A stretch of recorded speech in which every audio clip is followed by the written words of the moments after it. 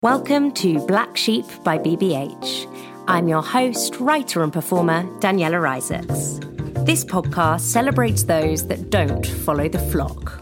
Across the series, I'll be having conversations with some of the world's most notorious black sheep. We'll hear their stories told through the rules they've broken. Black Sheep is a podcast about rules and how to break them.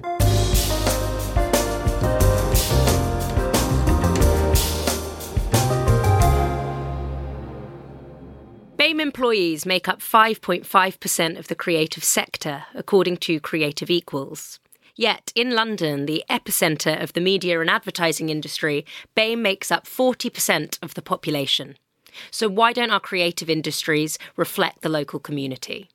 Executive producer Nana Bemper and creative director Kevin Morosky have worked on campaigns for Google, Prada, Dazed, and alongside his career in advertising, Kevin's also a filmmaker and photographer. His latest exhibition at the Tate Modern last year was a photographic show called Chocolate and Wood, which looked at technology's influence on race. Having both been in the industry for a number of years, they were desperate to connect with other people of culture within the creative sector. Because according to Nana, the entire industry, and I quote her on this one, is made up of homogenous default identities, white, middle class, and mainly male. They paired up in 2018 and set up a WhatsApp group called the People of Culture Collective, otherwise known as POC.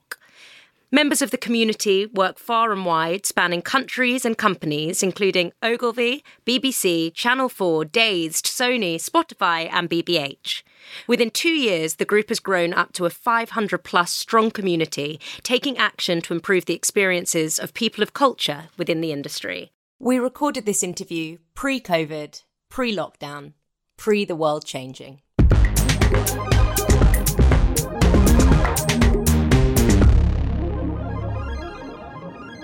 Hello, Nana, and hello, Kevin. Thank you for joining us today. Hello. Hey. Hi. As you know, the name of the podcast is Black Sheep, so I normally start with this question. Do you both see yourselves as black sheep? Well, not to get too deep, but Please get deep early on. I got an issue with that whole black sheep thing. Same. Anyway, Same. I think the origins of black sheep and Bar black sheep, there's just far too many connotations. So even just discussing or having it posed as a question, it's like that same kind of feeling that you might get in an agency when you're like, oh gosh, someone's just kind of gone there. That's how I feel. I understand I think this podcast does a really good thing of turning it into a positive, and that's a beautiful thing. So I'm not trying to par the podcast while being on the podcast. Yeah. We're definitely not trying to do that. No, we're not. I did trying say to to you do before that. you came on, I want you to be as disruptive as you possibly can. So yeah, you definitely got 10 out of 10 from the off. Disclaimer: I'm from Croydon, so just so we're all clear, I'm a South Londoner. Same thing as Nana said. Basically, there are all of those kind of connotations, and Can you expand on that a bit more? yeah, for sure. I think I don't even know if I can say what the original rhyme of Bar Black Sheep actually was and what it was referring to. Bar black sheep. Have you any wool? Yes, sir. Yes, sir. Yes, sir. Three bags full. So one for his master. Yeah. I can't remember what the other one's for. One for something that rhymes with day or blame or something. And then one for the little boy who lives down the lane. But Bar Black Sheep in that rhyme isn't a sheep. It's a black slave. Yes, sir. Free bag full. One for the master. And so that's where that came from anyway. We just got deep. Well, No, I'm glad so now you did. you know what kind of episode this is going to be. Strap But I guess in terms of, I totally hear that, in terms of the connotation of what black sheep means in terms of BBH itself, I guess it means someone that goes against the grain, right? Yeah, I think a better word is, or not a better word, but another word I'm probably more comfortable with using is, are you a disruptor? Yeah. And yeah, I guess I have to say yeah, but it's a bit annoying because I don't think I'm doing anything revolutionary other than just using common sense and speaking facts. Like I don't understand what's so like against the grain. Like it's actually not. We're just talking facts, and we're just actually trying to be as positive as ever. So why is that disruptive to be positive in terms of like the stories that we're trying to share and the community that we bring together and continue to bring together? Yeah, I think when the grain is all going in the wrong direction, because you're moving in a positive direction, it shouldn't be against the grain. Like what we're doing is very normal and we're living our lives. And I'll probably speak about it a little bit more later, but a lot of people say they try to kind of like box us in this diversity kind of category. And I'm always really anti that, because for me, what we are doing isn't about diversity. We're just people who are together helping and supporting one another because of experiences that we've had. More than diversity, I would say that we're about equality and balance, which kind of has nothing to do with... It does, obviously it lends itself to it, but it's about everybody having an equal space to express their opinions, everyone sharing in the joy, everyone being able to bring a piece of their culture to the table, so everyone feels included and represented, which are also cousins of diversity. So, yeah. Having heard that, and perhaps I'm projecting onto you, but does it not therefore make you feel annoyed to have to class yourself as a disruptor? Yeah. For me, anyway, for sure. Because it's like I said, it's just I'm doing like a nice thing. So therefore, what's disruptive about that? Unless the system is broken, but people are very comfortable in the spots that they've got to, whether that's money or, well, actually it is. It's just money, isn't it? People are very comfortable with the money that they've got. So anything that comes, and power. So anything that comes along is like, actually, can we share that? Rather than hearing, can we just be equal? What they're actually hearing is, can you hand over a bit of what you've got? And more time, that's like not even like, it's not as if that's not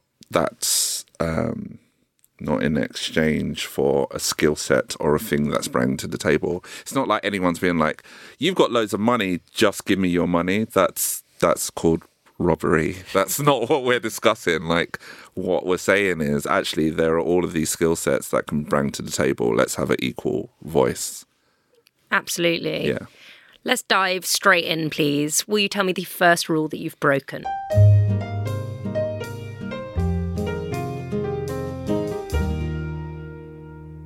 The first rule that we've broken is hide your blackness. There are loads of conversations around a thing called code switching. So I think women do it in certain areas where they have to kind of lower their intelligence or presence to not come across as bitchy or like all of those kind of things. I might go into a room and might have to kind of look at the way that I pronounce or describe things just to kind of get into the conversation and make other people around me kind of feel much more comfortable. And lots of other groups do that. Can you give me some examples? Examples would be, I think when we first started working together in the agency that we met up many, many years ago, and I would go into meetings and I kind of made a conscious decision that I wasn't going to do that because I felt like, well, my experience and my authentic self and lived experience is important to these ideas that we're trying to make. So why would I really look at my pronunciation? And why would I look at the way that I talk and take that out of the room? The way that I talk is a combination of my grandmother getting off of that Windrush ship. It's a combination of the hardships that I watched my mother go through and kind of overcome. All of those things are tangled up in the way that I talk, right? And I'd go into rooms and like grown men would just be absolutely taking the piss at how I talked, Correcting you. Correcting me and just being like... Inverted commas. Yeah, and all of that kind of thing. And it's just like, not going to kind of do this. But I'd see other people around me, other people of culture, black, brown and other ethnic minorities, really, really just trying to fit in, and like smiles that you can just see are completely fake, and like laughing with like problematic jokes that actually are attacking them. And Nana, I was just going to bring you in. Can you relate to that too? I think for me, code switching has it's existed forever throughout my life in different scenarios. And in order to be able to survive in certain environments or to get to where I wanted to get to, you adopt certain things to survive. To be able to do that. 100%. To survive, because I think a lot of agencies, not with intent, but especially to minorities, they're hostile. They can be hostile environments. They can be hostile because an idea or point of view can pop up, or a problematic joke, as I said before, can pop up. And if you're the only one in the room, that's like, yo, that's really wild what you just said, but everyone else is laughing. It's difficult. So point of this rule is that we all survive in a way that we can, and I don't judge anybody for the way that they try to survive. So I've never ever been the guy to just like, if a problematic joke comes up and I'm the one that has to call it out, but there are other black or brown people in the room that are just laugh along because they just want to get past it. That responsibility isn't theirs. It's got nothing to do with them. They're just trying to survive that situation. But what we mean by kind of hiding your blackness is that fake laugh, that, yes, hi, I love my chicken spicy, great. We're having like a fourth conversation about chicken today, or the texture of my hair, or... such a big one. That hippity-hoppity music, all of that nonsense. And it's like, from day dot, from when I walked into this industry, I just didn't have a bar of it. And I think initially, as Nana said, we're both from different backgrounds. Right. So I think when I met Nana, she was doing certain things to kind of just survive. I remember very clearly senior people coming into a room one day and just making comments about Nana's hair change. And I just like remember very clearly like taking off my headphones, and you've been like, oh yeah, okay. And I was like, no, don't talk to her about her hair. And I was like super junior. Yeah. Like mad junior. And they were like, what? And I was like, yeah, don't talk to her about her hair. Don't attempt to touch it. Just like, it's none of your business what she's done with her hair. But also there was some power in having that space. In a way, you're basically saying when people are in the hierarchical structure above you tell you to swallow it, meaning swallow your culture, swallow your previous experience, you're saying absolutely not. Why should we hide our blackness? That's not acceptable. It's 100% that. Like, you're effectively asking us to step through doors and leave like 90... Step through the door, please. Like, we love what you're about, but leave 90% of you outside. But when you come through this door, also give us all the secrets to your culture so we can be down with the kids on TikTok. Are you mad? Like, no.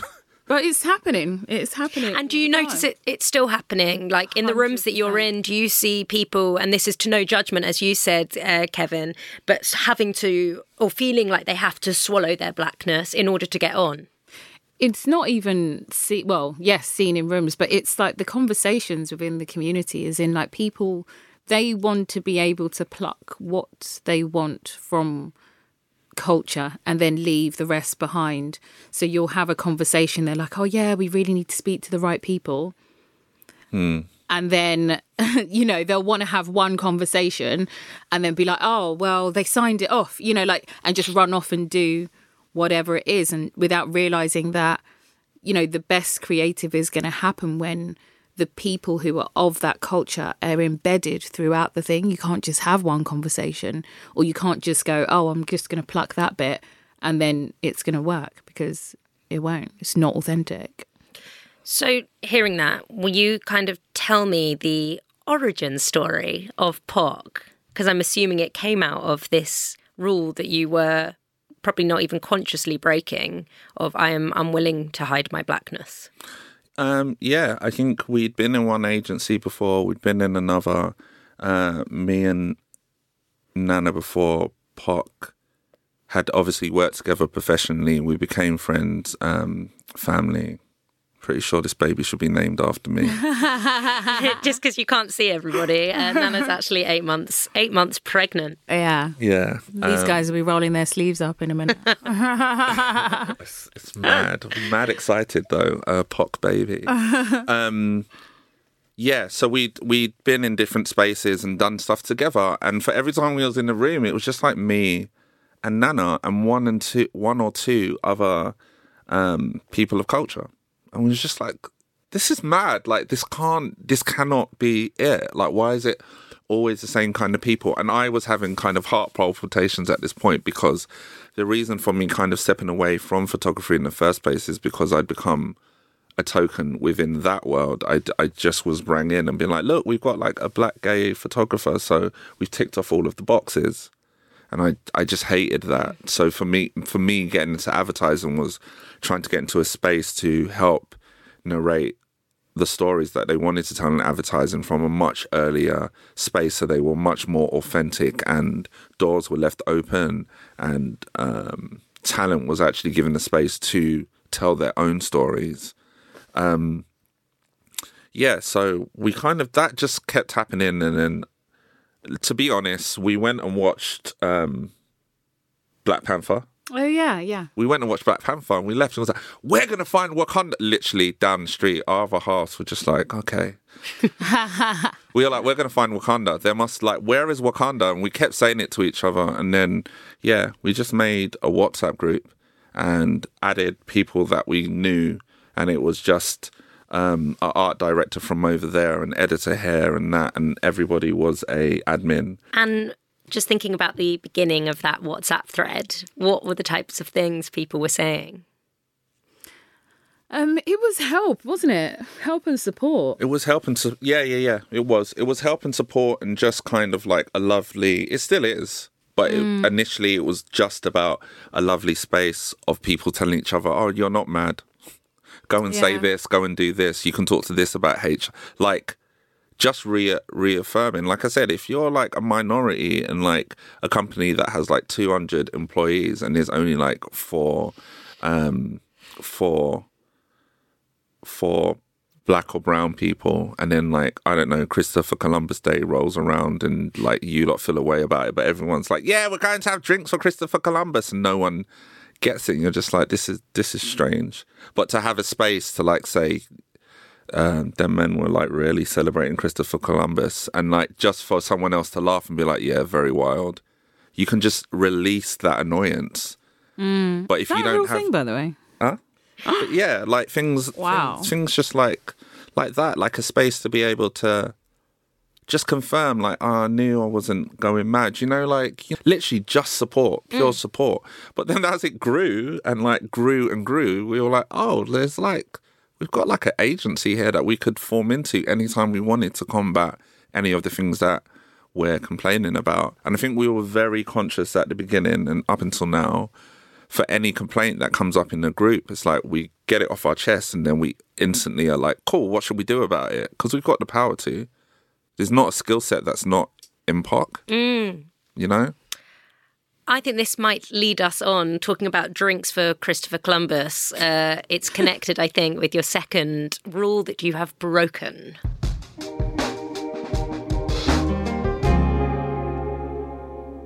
Play the game.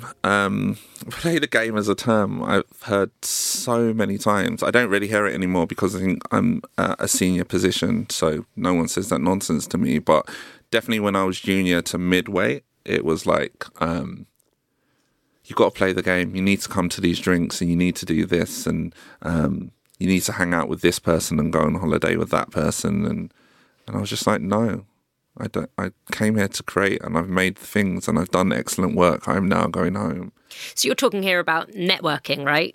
Yes, but like not networking in the sense of like actually going to an event and like connecting with new people who fill you with inspiration and you're going to connect with and build something with.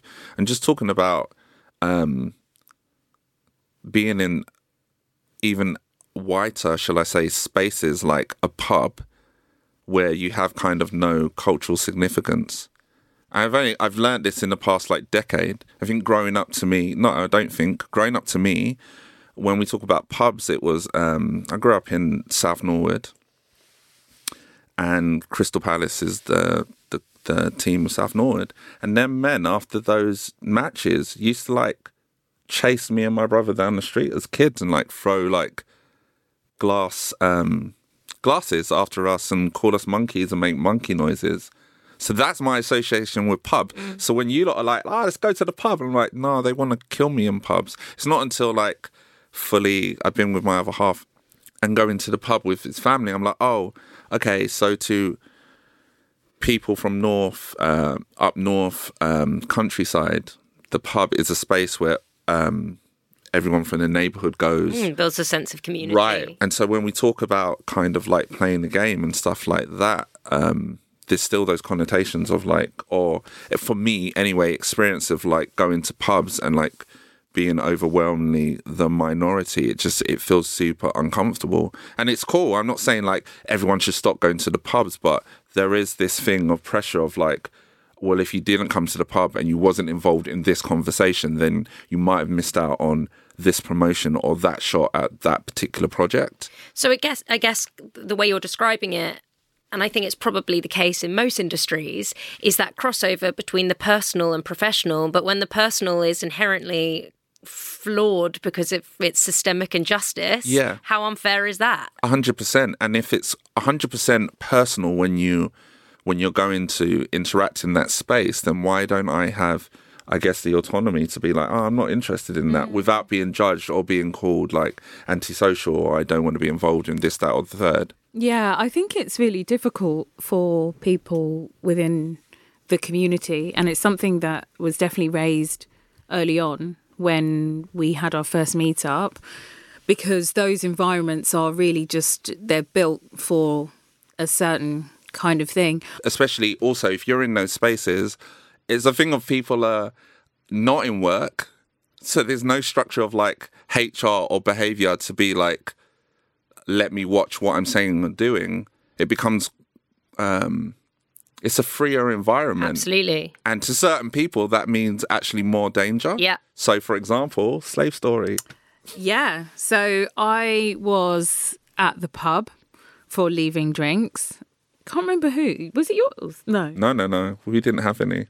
I know, but I remember you turning up. Yeah, because we like those people. Anyway, my boss at the time had like a crutch because he had injured himself, I think, playing football. And there was a woman who also worked at the agency who came along and didn't realise that he had injured himself. So she was like, oh my gosh, what happened? Like, are you okay? And he was like, oh yeah, I just like overdid it, blah, blah, blah. And she was like, wow, oh my gosh, like that's terrible. Like, you shouldn't be carrying that bag, because he was going away for the weekend. So he had a weekend bag on him. So it's just the three of us in this conversation. And she was like, you can't be carrying that bag. You need a slave or something.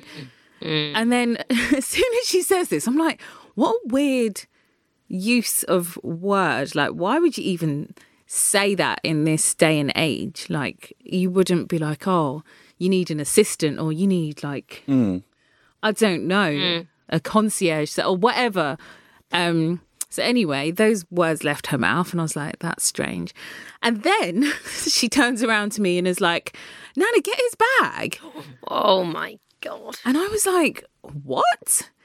It was the wildest thing that happened so fast. And for me, I was just like, I'm getting out of this situation because I didn't like it and it was uncomfortable. And then she runs after me and is like, oh my gosh, I didn't mean it like that. I was just like, and I just think it's mad that the connections in your head are even moving in that way. Do you know what I mean? Yeah, absolutely. So unaware. And when I think of your second broken rule, play the game, there is an unsaid rule that you do have to swallow it. It's connected to your first rule, which is why we kept kind of putting it in brackets. So that's a really difficult kind of you've got to straddle both of those things, and I don't really understand how you do it. Yeah, I don't either. Like, I can't map it out for you. It's just become instinctive thing. And it's also like, not every day do I have the energy to do it either. I will say that there are privileges that I've had along the way. Such as Nana being like my first boss at a senior position, you know, like there are lots of times that people try to walk off in that first position with my ideas and work. And one particular time that happened and I was devastated. They were like, yeah, this is great. We're just going to go and give it to this person and blah, blah, blah. Thanks. And without prompt, like the next thing I knew, Nana had sent like an email round to all the senior management and had a whole meeting with all of them and shut it down, but then proceeded to have individual meetings with each one of them. Was like, this is why, this is that. I think that's another thing with POC that definitely this year we want to push forward the message of it's really good for you to bring in these like young kids and make your businesses diverse, but what is your senior lineup saying? Because if there is no one in your senior lineup that has a cultural connection or experience, like the communication between you and this new kind of blood that you've brought in, it's non-existent. You're not going to understand where they're coming from or why they find your meetup so scary or why they find a workplace a hostile environment. And that's the thing, they're not going to stay. The work isn't going to be authentic because they won't have an environment in which they can flourish if they're not supported from above. Yeah. There's no point to it. Yeah, and I think my other privilege was probably like my creative partner.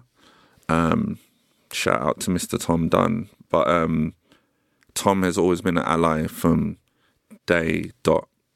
And when people have said the wildest of things, he's been there without prompt to just be like, no, da-da. Actually, the same lady that inferred Nana was a slave, I remember I was going away and it was really weird because I kind of avoided her, to be honest, because I was just like, you're really wild and I don't want to clash with you. I really don't. So I just tried to sidestep her all the time in the office. She asked me where I was going and I said, I'm going to LA. Oh, where are you staying? And I said, you know, up in the hills at this particular place. My best friend lives out there. And I was like, this is a weird conversation. I was like, something to come in.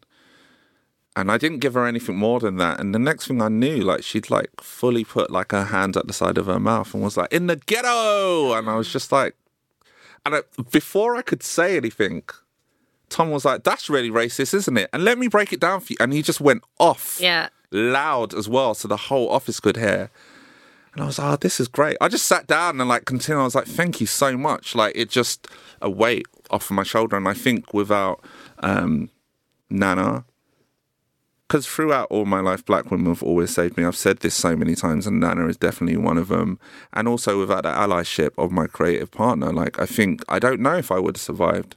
You know, I don't think I would have. I don't why would I have stayed around in those environments? So obviously there'll be people listening to this that are at much, I hate using the word lower, but in terms of this hierarchy within the advertising world. Junior. Yeah. There you go. You can tell I'm not in this world, can't you? More junior positions. Yeah. Now, if they don't have the privilege that you had, which is to have someone like Nana in a higher, what do I call it? A more senior position. Yeah. All good.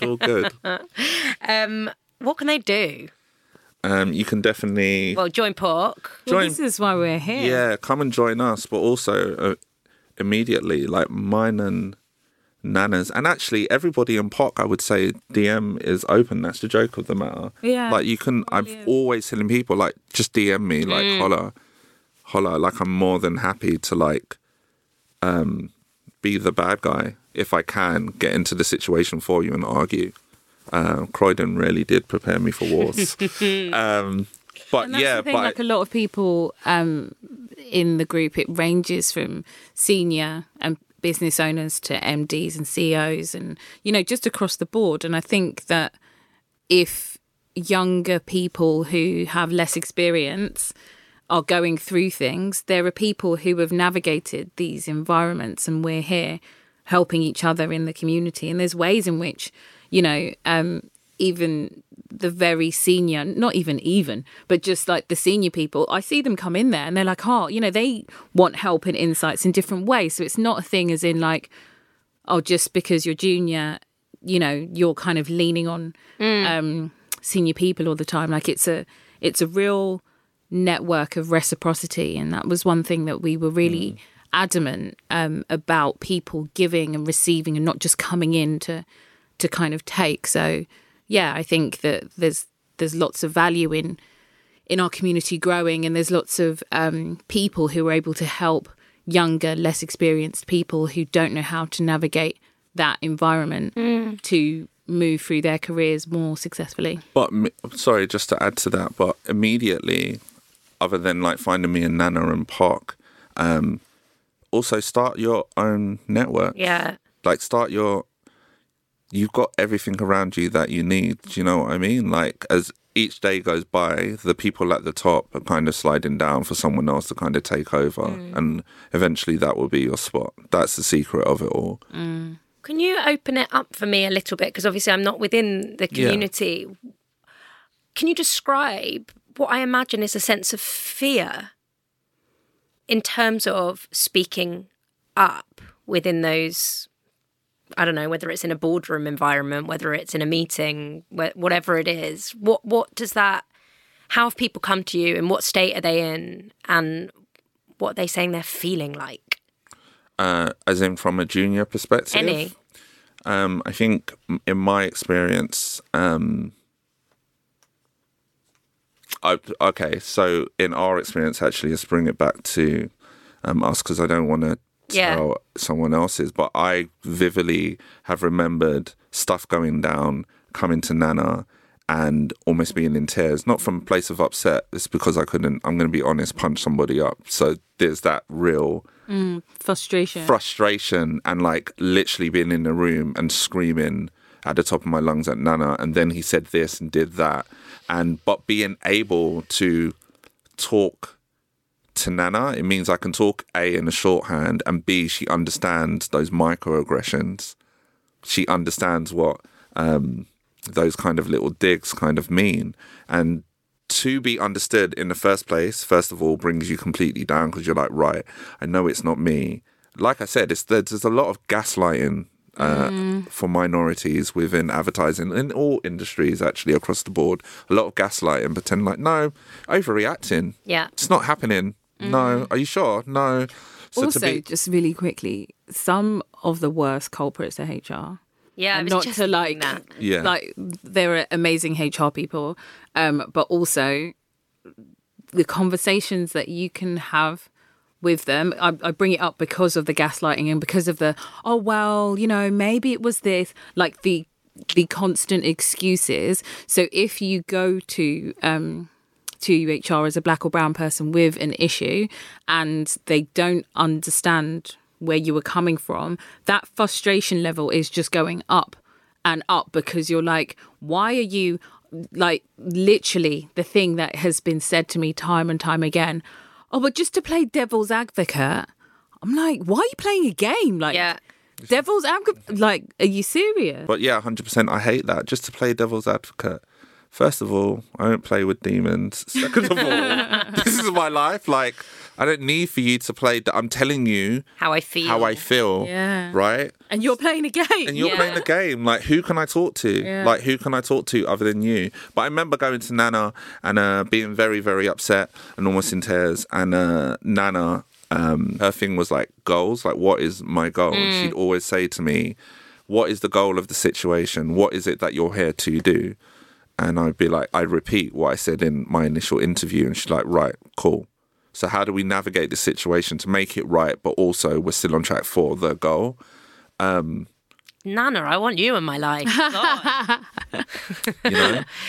And I'd be like, right, yeah, you're right. And also, just Nana just showed me I'm aware of my energy. So for every workplace that I'm in, for every space that I'm in, I can take over a room one way or another. If I'm in a bad mood, I think you probably know as a Virgo, it's a Virgo thing. It's a Virgo synergy. 100%. So if I walk into a room and I'm happy, like I will like make the whole place lit. But if I'm pissed off, that everyone's depressed. And so Nana was like, you've got this amazing energy. Like, what is your goal? It's that. This is the problem. This is how we could fix it. How do you use those energies of yours to make it kind of happen? So again, it's about having someone who's already navigated this to come back down and be like, this is the language and this and that. And I remember when I first started as well, like, you're such a don because you were like, this person does this and this person connected to that and that. And I'd come home every day. I was like, yeah, she gave me like another hierarchy lesson and I don't understand why. And actually now, it's like, it's the first thing I do. And I'm like, who does this, that. And just, that's how you navigate. And like, you almost, for every agency I've ever been in, like, I've never just gone in and like, bum rushed a set and been like, rah. It needs to be this, that, and the other. I also do the other half of the work, which is transforming that agency and making people into allies. Don't think like I ask for permission to turn you into an ally. Like, you don't even know it's happening, but give me 6 months and you'll be at marches with me and you'll be like da. Like, you know, I go in and try to encourage that everywhere, for sure. So I think it's, to answer your original question, which was about what can young people do? I think, start your own networks. I promise you, you have all the people around you, the stars of tomorrow right within your reach. And also, like, reach out to senior people. Don't do that thing where you feel like, well, I don't know them and I don't know that and the other. It's like, no, reach out and ask for help. And I think also if you want to really contact someone, like, people are definitely busy, but don't just send one email and be like, oh, I sent an email and they didn't get, like, people have got so much going on. Like, if you want to, like, seek someone out or you like what they're doing or you want to, I don't know, have them be your mentor, like, go to where they're speaking and, like, meet them in person or chase them, find out who their PA is and, you know, get that meeting that you want. You've got to be really persistent with these things. And I think a lot of people can feel like they're bothering or, like, you know, I got back to someone, I actually sent an email to someone this week who'd messaged me in like November, and I was like, really sorry on the late reply, but you know, like, they were like, oh yeah, like, it's, but like, you will find the time at some point, but you know, maybe you might miss it or whatever it is, but yeah, always holler. I could get endless more life advice from you both, but we have to move on. Can you please tell me the third and final rule that you have broken? The third rule is pass on the blame. So you're saying don't pass on the blame? No, don't pass on the blame. If you make a mistake, like, listen, no one's trying to take your life. It's not that deep. But there is a thing within, like, advertising where it's just like, and I get it, everyone's trying to prove why they're on the salaries they're on, why they should have a job. And so when something goes wrong and it doesn't go to plan, which as a creative, like, is insane to me. Like, I don't know if all the things that I think of are going to work. Like, I look for the insight, I follow the strategy, and like, and this is how I interpret it, and this is what my gut is saying. It might work and it might not work. I probably shouldn't be saying that. No, I like it. It's honest. But it's true. Like, you know, but I do the due diligence to try and like predict that it will work. But if it doesn't, like, I then don't come back and be like, well, the strategy was shit and this was that and that was that and that was that. It's like, that blame culture is like very heavy on mental health, and like, we've never ever been with it. The space that we originally had as well, like, we never did that. If I made a mistake while I was a junior in that position, I'd just be like, I messed this up, I've messed up the edit, and be like, all right, cool, and then like, we'd all get involved and fix it.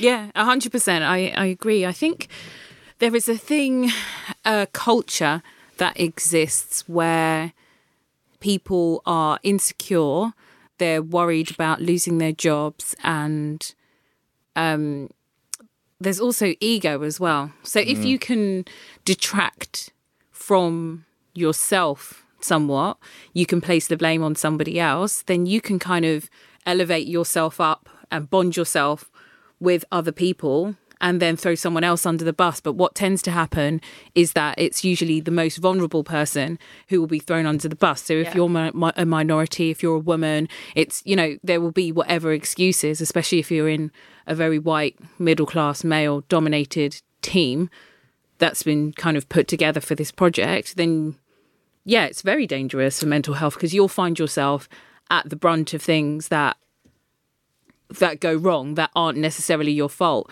And a lot of the time it can just be based in, I don't know, like a mess of a situation, because things haven't been put together right on everyone's behalf. But it's easier for a team to blame one person rather than the team just to go like, how do we pull together and fix what the problem is? And just from a real, I guess, a creative perspective as well, I don't think it encourages good creativity.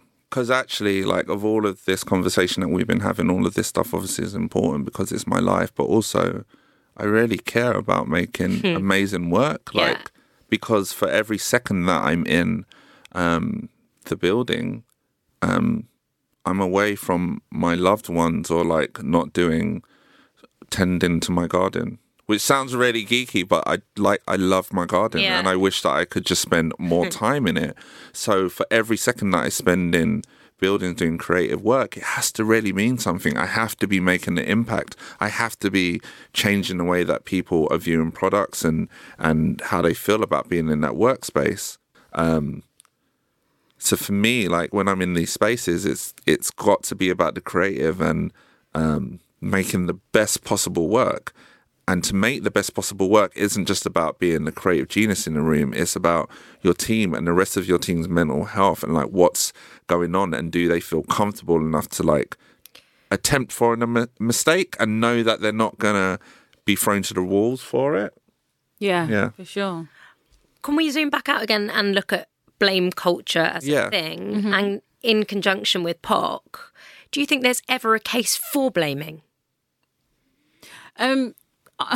My other half will tell me all the time, like, I don't know if it's like a Ghanaian thing, but if someone does something, or, you know, like, I'll be really open and I will be like, this is what has happened, but it's not in a this is your fault kind of way. It's like, look at what the situation is and look at how whatever might have happened, like how you might have contributed towards this. And then the person can go be like, oh yeah, you know, like, I don't know if I'm describing that. No, I understand what you're saying. I guess I'm asking that question thinking about the way that you've described the majority of the advertising world to be, which is middle-class white male.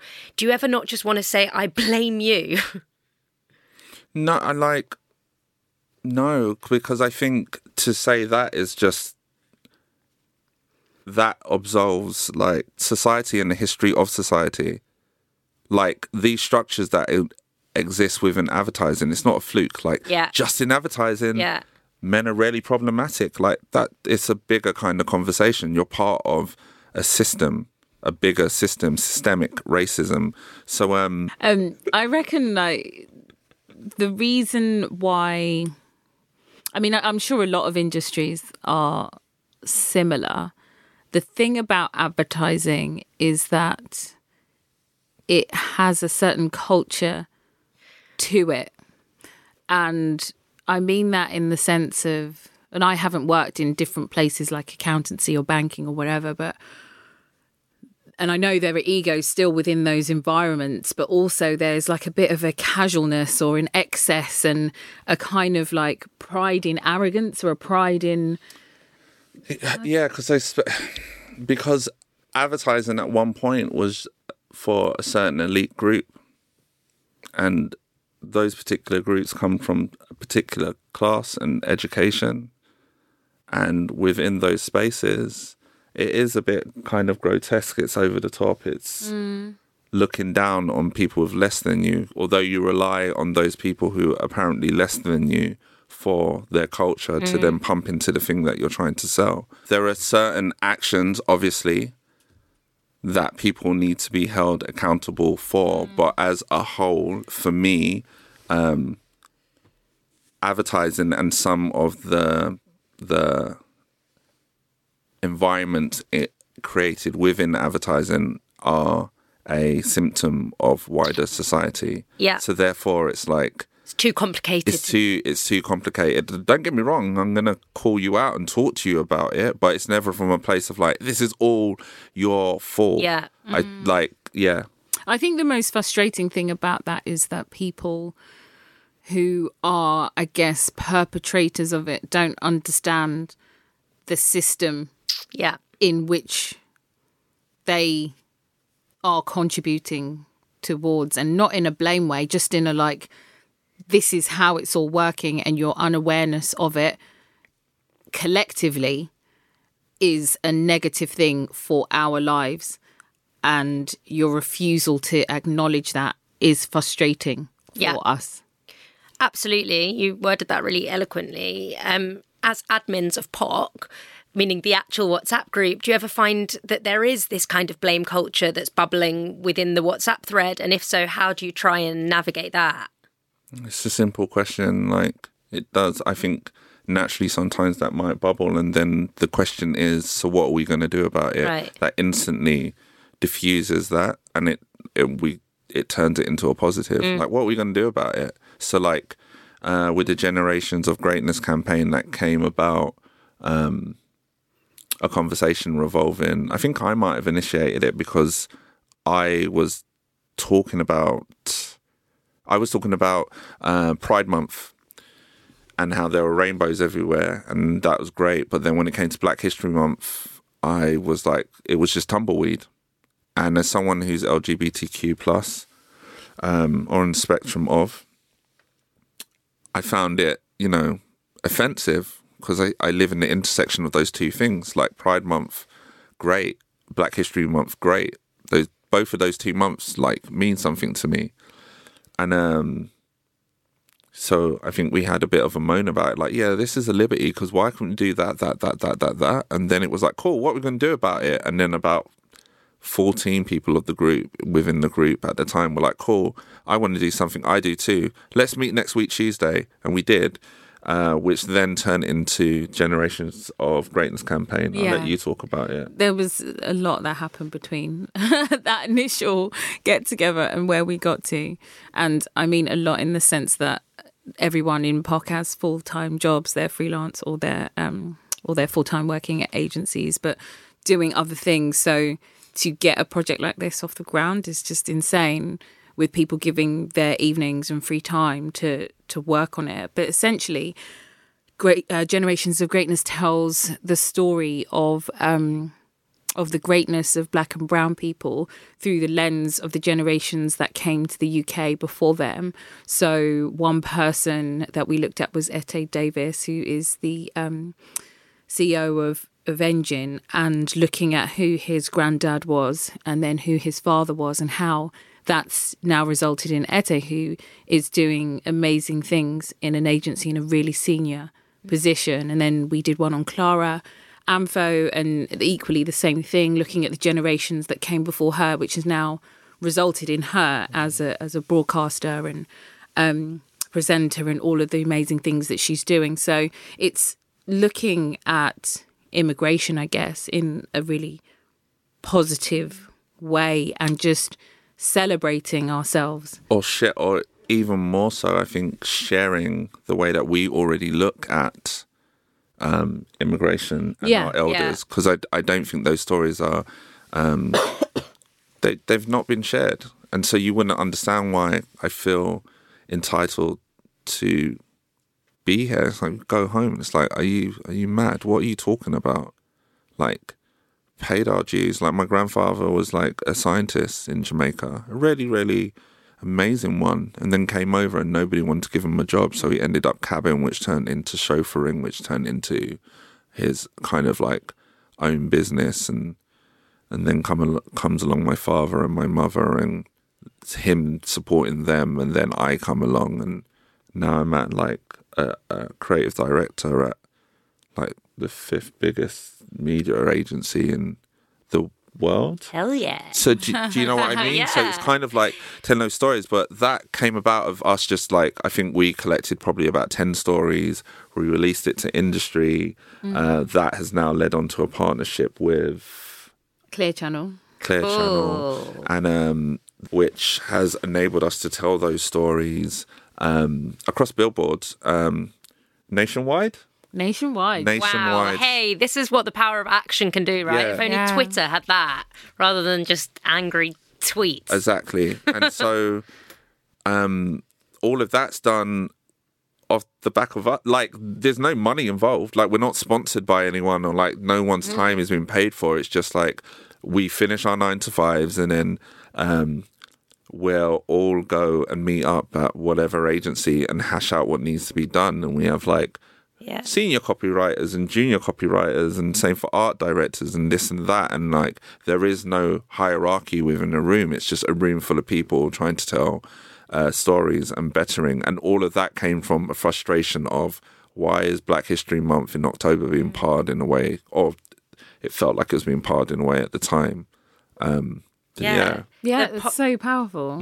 It really is. And when you think of all of the people within the community who have given like their time and their energy towards it in a proper way, it's like, it's insane to think what we've done and how we've pulled off like the campaign, and how just with that kind of partnership, we're now able to put that message out far and wide, nationwide, for people to see it and engage with it and understand those stories. It's inspiring. Amazing. Please, can you tell me the one rule that you will both never break?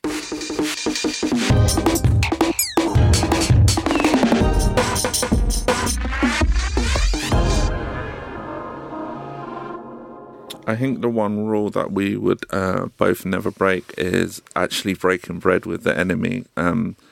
You kind of hear that term, and sometimes it makes sense that you have to do it to kind of get along, because they're the only thing. They're the only kind of person that might be able to get you into the kind of next room. Mm-hmm. And for us, the enemy is the enemy of progress. The enemy is kind of ignorance. It's money over culture. It's business over culture. And we would never break that rule. It sounds so kind of stereotypical, or I don't know, cheesy to say that we always need to be true to ourselves, but it's true. Like, we do need to make sure that everything that we do and everything that we engage in is authentic to our roots and what it is that we're trying to achieve as a community and an organisation. Yeah, everything that POC does should always go back into POC. So for any kind of brief that we give ourselves, or any kind of collaboration that we have worked on in the past or coming up, it has to kind of answer a brief of like, so what does this do for the community? Mm-hmm. What doors does it open? What doors does it keep open? What platforms can we share to like spread other stories? So last month we took over we guest edited Campaign magazine. How cool is that? Yeah, it's cool. But we, within that, the decision, when we was making decisions on who was going to be on the cover and what stories are going to be told, it was like, who needs this platform? And there were a few familiar faces in there, cool, but for the most part, if you look through it, it's like people that haven't got that kind of shine before. Yeah. Like really independent people doing amazing things. Like, and for us, that's why we feel like we nailed it, because we just didn't gonna go with all our shiny new palatable friends and be like, haha, we're advertising. Yeah. Like a lot of people that have never ever kind of got that kind of shine before. Yeah, and it's fantastic, like the people who have reached out to us and let us know what it's meant to them and what it's done for them, even in that short space of time. And that's really what we're all about. Like, there's no point putting people or having the same old people who already have like massive platforms. And like Kevin said, yeah, of course there are a few of them, but to really be able to allow people who haven't had that opportunity to have their faces out there as well is really important to us. Nana and Kevin, can I ask you, where do you want to take POC next? I think like at the moment, like we are, we've got like groups in New York and other spaces, but like nationwide, like Manchester, Newcastle, spaces like that. Just giving support and because that's initially what POC is. All this other stuff that has come from it makes sense naturally and serves the community for sure, but it always needs to be a safe space. I think we're also looking within this year or next year to definitely have a physical space that allows us to pass on skills. So a physical space will be amazing, because when you talk about those kids, like when I say kids, but younger, junior people, to like know there's a space to go to and be like, yo, this happened, or I need help with this. Yeah. And just to come into a space and be able to do that. Yeah, I think there's a lot of power in just, and I mean, in an empowerment sense, in being able to walk into a physical space and to understand that there's going to be people there to help and support you, but also you're going to be able to learn. You're going to be inspired. Say, for example, if they saw our Generations of Greatness campaign around and they're like, oh, all you guys, you're all working in advertising, doing your thing, but also you're out here producing things like this. Yeah, I think that's a really powerful space. And also to enhance our own relationships with each other beyond the WhatsApp group, because you can definitely really sense that when people from the community come together, there is such a, what will I call it, like just vibe. Thank you. I'm going to say the three of you because of Nana's baby that's very close to coming out, for spending time with me, totally educating me about what you're doing. And you're such brilliant disruptors that are clearly taking action in such innovative ways. So thank you. And No, thank you. Thanks for join the having POC us. group, guys. Thank you for having us. Yeah, and just if you want to find out kind of what we're up to or what we're doing, I'd say the best way is probably our Instagram, hey? We are POC. Yeah, it would be our Instagram. Yeah. Just hit us up. Like, we're ready, open. We are not with that funny kind of like private members vibe. It's not about that. It's just like everybody has worth. What do you need help with? Like, all of my skill sets are yours. And I don't even care if that's for your uni project you're trying to finish off. Like, it's all valid. It's all important. Because none of us can make £1 with 99 pence. Your mailbox is about to go into overflow. Thank you. Thank you very much.